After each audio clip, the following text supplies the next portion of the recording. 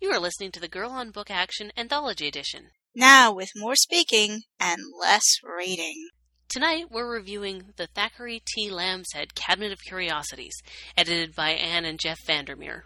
Your reviewers are Irene, also known as Doomwench, and Amanda, also known as Ren.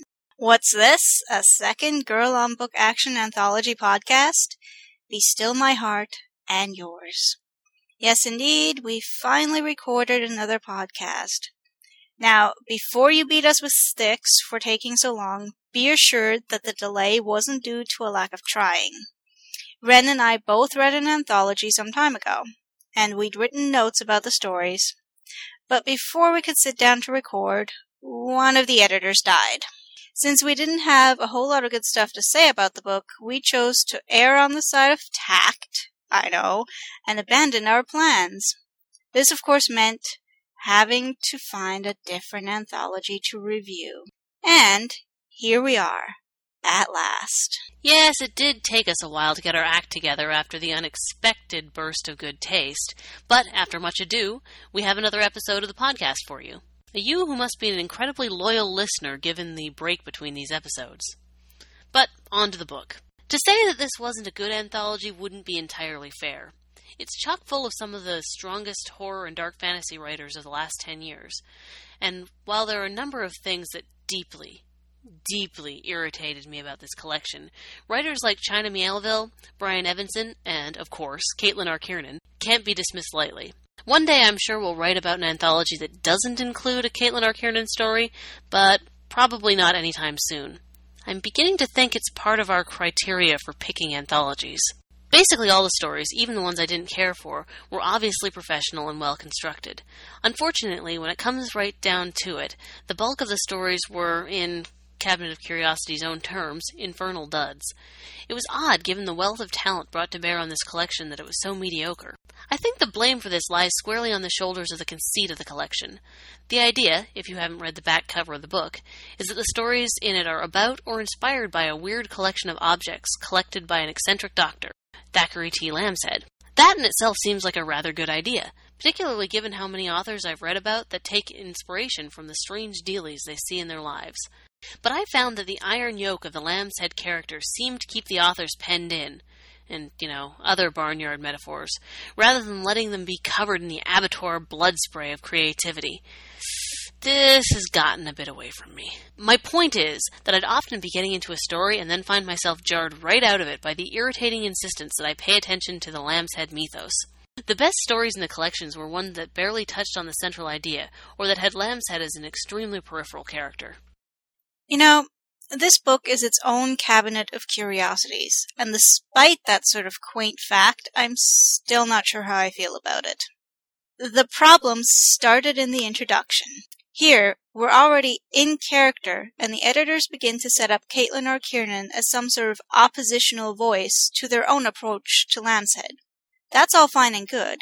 Everyone needs a good antagonist. But rather than using this tension to some sort of advantage, the Caitlin R. Kiernan story in the book has nothing at all to do with the setup in the introduction. If you're going to go to all that trouble, you should really capitalize on it. I also didn't really appreciate the scapegoating. I think that if you're asking someone to contribute a story to your anthology, you should treat them with a certain amount of common courtesy that I felt was lacking in this introduction. And to keep harping on the point, I'm still not 100% convinced that the intro was part of the conceit, since to me it was never clearly established as such. So I was on unsure footing going into reading the stories, and that feeling remained throughout the book. I also had high hopes since this anthology has contributions from several authors I enjoy, but I won't be highlighting their offerings. Nope.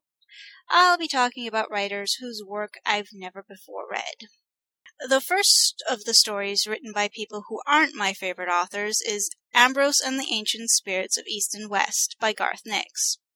What worked well here is that rather than taking an object and giving a scientific description, or just a description, like many of the other stories, Nix took an idea and turned it into a story set in an alternate history. In this other Earth, magic is real and the super-secret government organization fights demons and stops crazy wizards from summoning all-powerful Earth spirits. Lambshead was on the periphery of this tale, a tenuous link for a compelling narrative. The issue here being that the conceit was not the main point of this story. Nix allowed his tale to evolve past the confines of Lambshead and his cabinet, and that made it a strong piece. I would read whole novels set in this world, following Ambrose's struggles with demons, etc., in both East and West. My second choice is Brian Evanson's story Neil. I would actually call this one Lovecraftian, which is probably what I like about it. A simple cataloging job in the cabinet turns into a crawl through a hidden tunnel, some claustrophobic moments, and memory loss. When the narrator comes out of his fugue, he's in a room with a grotesque piece of art and a statue/altar with the word Neil engraved on it. This installation haunts the character ever after his experience in the room. I don't want to give too much away. Actually, I've already said too much, so let me conclude. When I finished reading this piece, my instant reaction was a yes, because it had struck a chord, had pinged that part of my brain that responds to the experiences of the horrible sublime and its uncanny resonance. Continuing on with our favorites, I wanted to discuss a treasure that this collection did unearth for me. Or heard it, if I'm going to continue on that tack. Kelly Barnhill's submission of St. Brendan Shank is the first short story of hers that I've had the pleasure of reading. And apparently, I'm not the only one, because when I went to look for more information, I discovered she didn't have a Wikipedia page. I did find out more info about her on kellybarnhill.wordpress.com, so if you're interested, you can go there instead. I was so impressed by this story that I think I'm going to begin obsessively collecting some of her other works. Of all the stories in this collection, St. Brendan Shank was one of the few that I felt really captured what the editors were going for. It was built around a strange object, this one's purpose to extend life and youth. It was built around a strange object, this one extending life and youth. But it also had a very Lovecraftian, you might have heard that word once or twice from us before, oppressive sadness that came with possessing it. And despite my earlier claims that the whole Lambshead thing muddied most of the stories, he did fit nicely into this one. It neatly explained a number of the mismatch of character traits given to him by the other authors, and was the only story in the collection where I gave a damn about what he was up to. St. Brendan Shank was beautifully written, tailored perfectly for the collection, and amazingly concise, whereas some of the other stories went on a bit. I look forward to a compulsive quest of finding the rest of Barnhill's other works. Neither of us were really blown away by Cabinet of Curiosities, but we may have mentioned that once or, 100 times. But there was certainly a high quality of writer in this book. However, this didn't mean that there weren't a few bad entries in the collection. And one of those bad entries was the Book of Categories by Charles Yu. Maybe I'm just too stupid to understand it, but I thought it was trying too hard. The formatting didn't do anything for me either, and I have to admit that glancing at it before beginning to read it, I almost thought about skipping it altogether.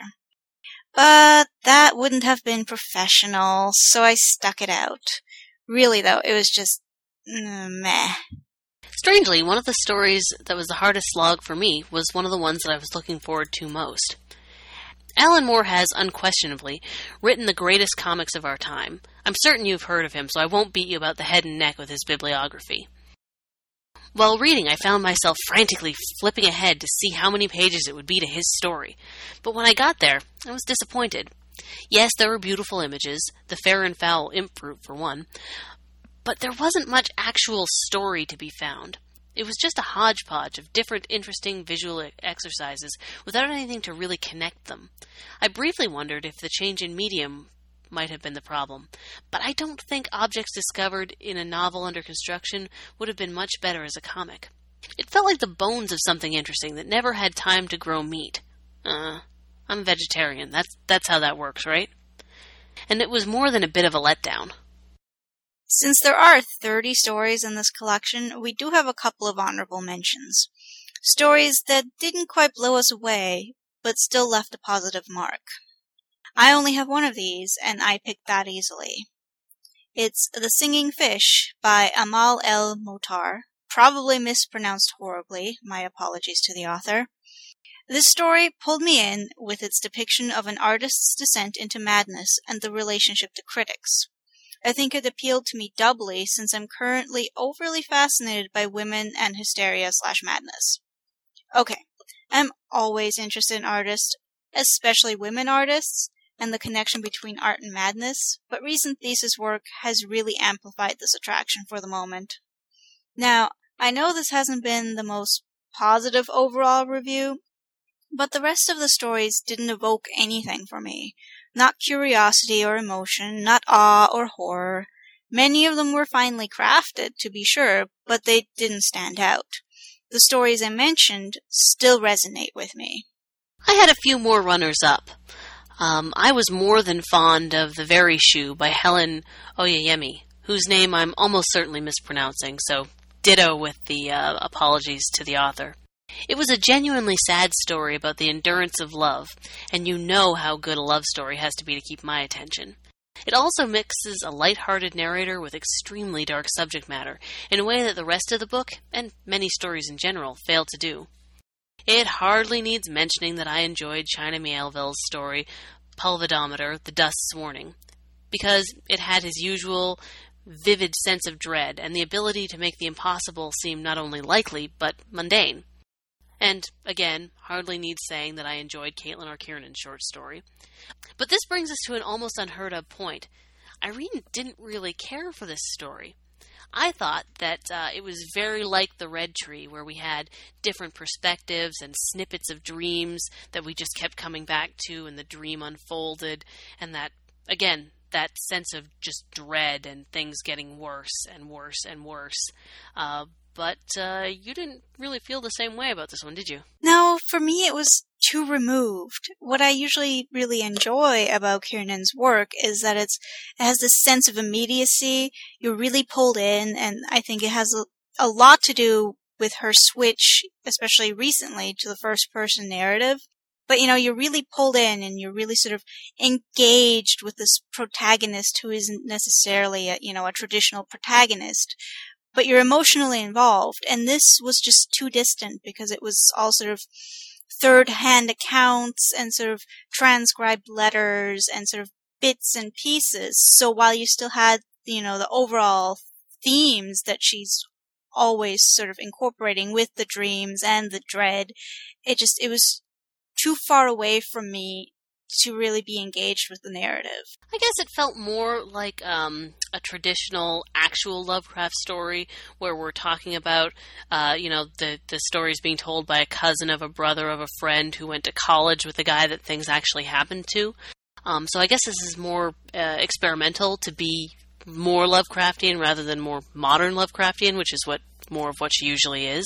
Yeah, I could see that, but I also sort of felt like it was almost too academic in a way. Sort of that sort of removed point of view, that sort of objective distance instead of a subjective point of view. And I guess we don't get as much of the unreliable narrator. I mean, I guess the postcards and stuff might be unreliable, but because we are so distant, we don't really know what's going on.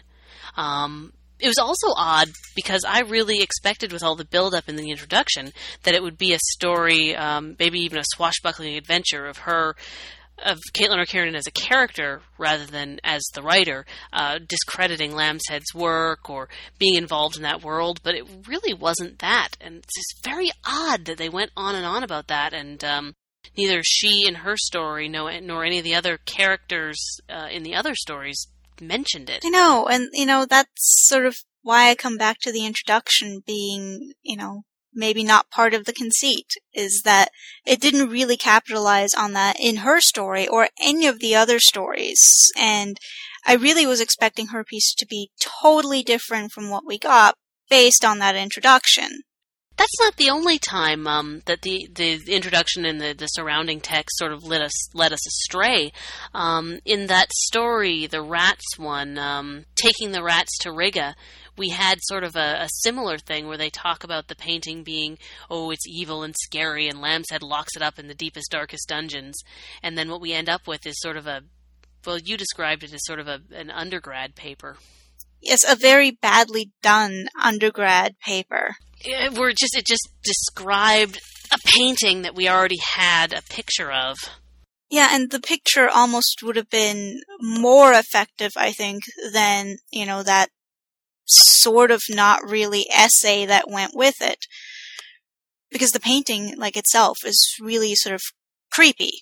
The story didn't really explain the content of the painting, it just said what it was, which was came off as a bit pointless, I thought. Yeah, it was just another one of those pieces that seemed more like a, boring description than actually being engaged with the conceit. It does bring us sort of nicely to the actual design of the book, though, which was really, of the aspects of the book, quite good, quite above sort of the mediocrity that a lot of the rest of it was mired in. Yeah, the book itself it's really gorgeous, and a lot of the drawings are really interesting, and the title pages for the different sections are just beautiful. And, I'm a sucker for a nice sort of typeset, and this one sort of really did something for me. It was really nice looking, too. It looks a bit like when you're actually looking at a Cabinet of Curiosities and you see those the type labels that will go next to the things. It reminded me of that, in a good way. It was reminiscent, but it was still easy to read. Yeah, I totally agree with that. And the pictures, there's a lot of illustration in this, for the most part, were very helpful. If we were talking, there's one, in a story I didn't really care for, Threads, there was focused quite a bit on a tapestry, and instead of having to spend, a page talking about what the tapestry looked like, there was just a picture of it. And the same, actually, in the singing fish that you mentioned, it just shows you a picture of what they're actually talking about in the story. It really added something. It didn't take anything away, and it wasn't just sort of, oh, look, we'll put some pictures in, that'll make it, pretty. It really added something to a lot of these stories. So, it's very nice. And, it was pretty. The art itself was quite pretty as well, just on a purely superficial level. It was nice art. Oh, yeah. Yeah.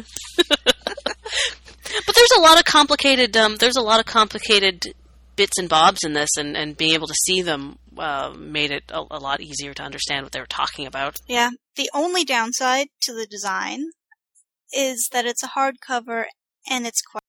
Oh, it's so heavy. I was going to take it with me on vacation and just sort of use it as, pleasure reading on the beach, but it was too heavy, and it didn't fit into my purse. It didn't fit into the bag where you put your towels and stuff. It's big, and it doesn't weigh as much as Wise Man's Fear. You don't need a lectern to read it, which you did with Wise Man's Fear.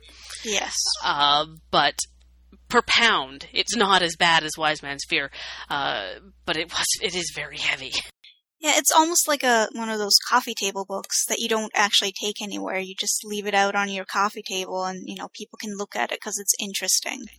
Yeah, and there's a lot of really short stories in here where the same. You could just briefly sit down and have a look at the pictures and the couple of page story and go on your way.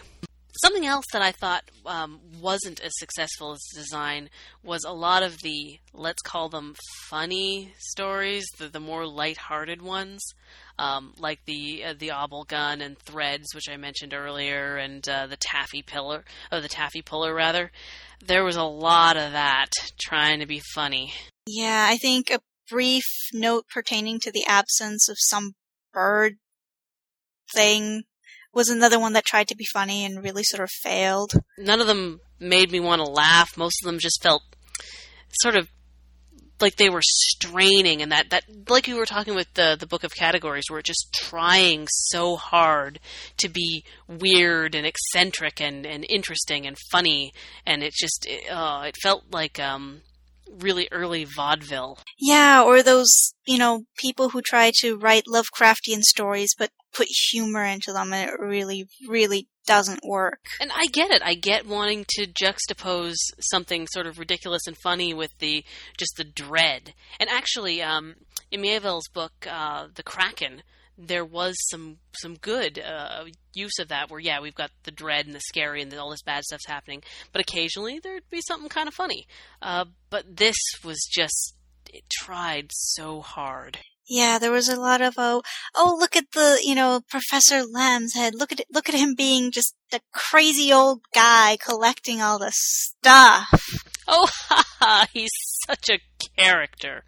But he just sort of came off as a bit schizophrenic because he was doing the funny stuff, but then he was also out, conducting horrible experiments on various peoples.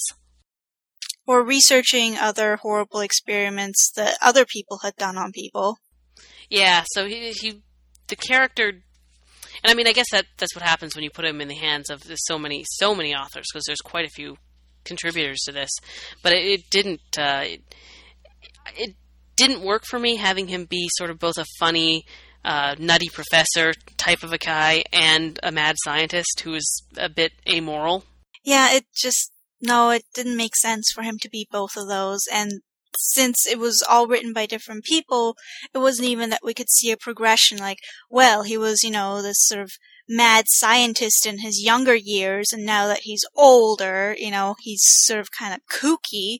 It was just like, sometimes he was kooky, sometimes he was a mad scientist, sometimes he was very, very serious, but, it just didn't make sense. And it wasn't just that we were switching the person who was telling the story. Like, it wasn't just the difference in the narrators. It was the way he acted. The facts of the way he acted were all over the place. It was jarring. Yeah, I think the conceit really sort of broke down in that respect. And, there wasn't enough control over the way that the material was being presented. And that led to the funny stories not being so funny. And just not very well written, unfortunately. But there were some definite moments that we found pretty funny. There were a number of stories in the collection that were about the experimental torture of children they were hilarious. It was hilarious. Yeah, those were pretty funny. And it was all about educating children and, what would be most effective in that respect. And, while these stories were kind of creepy, they were also really, really funny. There was one called Daisy's Patent Automatic Nanny, where the child is brought up by a nanny and a robot nanny is just horribly scarred by it. It's very dark, but also quite funny. I guess what I'm saying here is that I'm advocating the torture of children. I, on the other hand, will put in the disclaimer and tell you that I only approve of these things in fiction. In real life, children should be treated with care and delicacy. Which is to say that I really, really thought that A Short History of Dunkelblau's Meistergarten by Tad Williams was great. It's about this mad scientist who builds this machine that's supposed to educate children, and they're locked inside, and there's like this another robot teacher, and she sort of punishes and gives them rewards depending on whether or not they get the answers right or wrong, and it was funny, and it was creepy, and it was great. So, take that for what it's worth from us, noted child enthusiasts, I guess. So that's pretty much all I had to say about the Cabinet of Curiosities. I guess if you're looking for a recommendation, you should probably look elsewhere. There are a couple of good stories in here, and the design is pretty neat. So if you wanted to wait until you could get it for $5 as a paperback, it might be worth your while, but I wouldn't pay cover price for this bludgeoning tome again. I agree with Amanda. But I have a feeling that some of you who obsessively collect books that have stories by, their favorite authors might already have picked this up. If you were as disappointed as we were, we'd love to hear about it. Or if we're living in a crazy, crazy backwards world where we're the only people who didn't enjoy this, we wouldn't mind hearing about that either. Well, it does occasionally happen that we're wrong. Not wrong, just dissenting. Right, yes, we're being contrary. Yes. So I think that's about all the time we'll steal away from you reading actual books.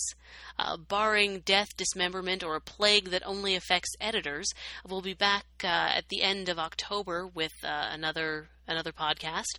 Hopefully we can find something else that hasn't been edited by Ellen Datlow or Terry Windling, but I'm not making any promises. Goodbye! The Girl on Book Action podcast can be found on iTunes or on our blog. If you've enjoyed this podcast, you can find more of our written movie and book reviews at the same blog, girlonbookaction.blogspot.com.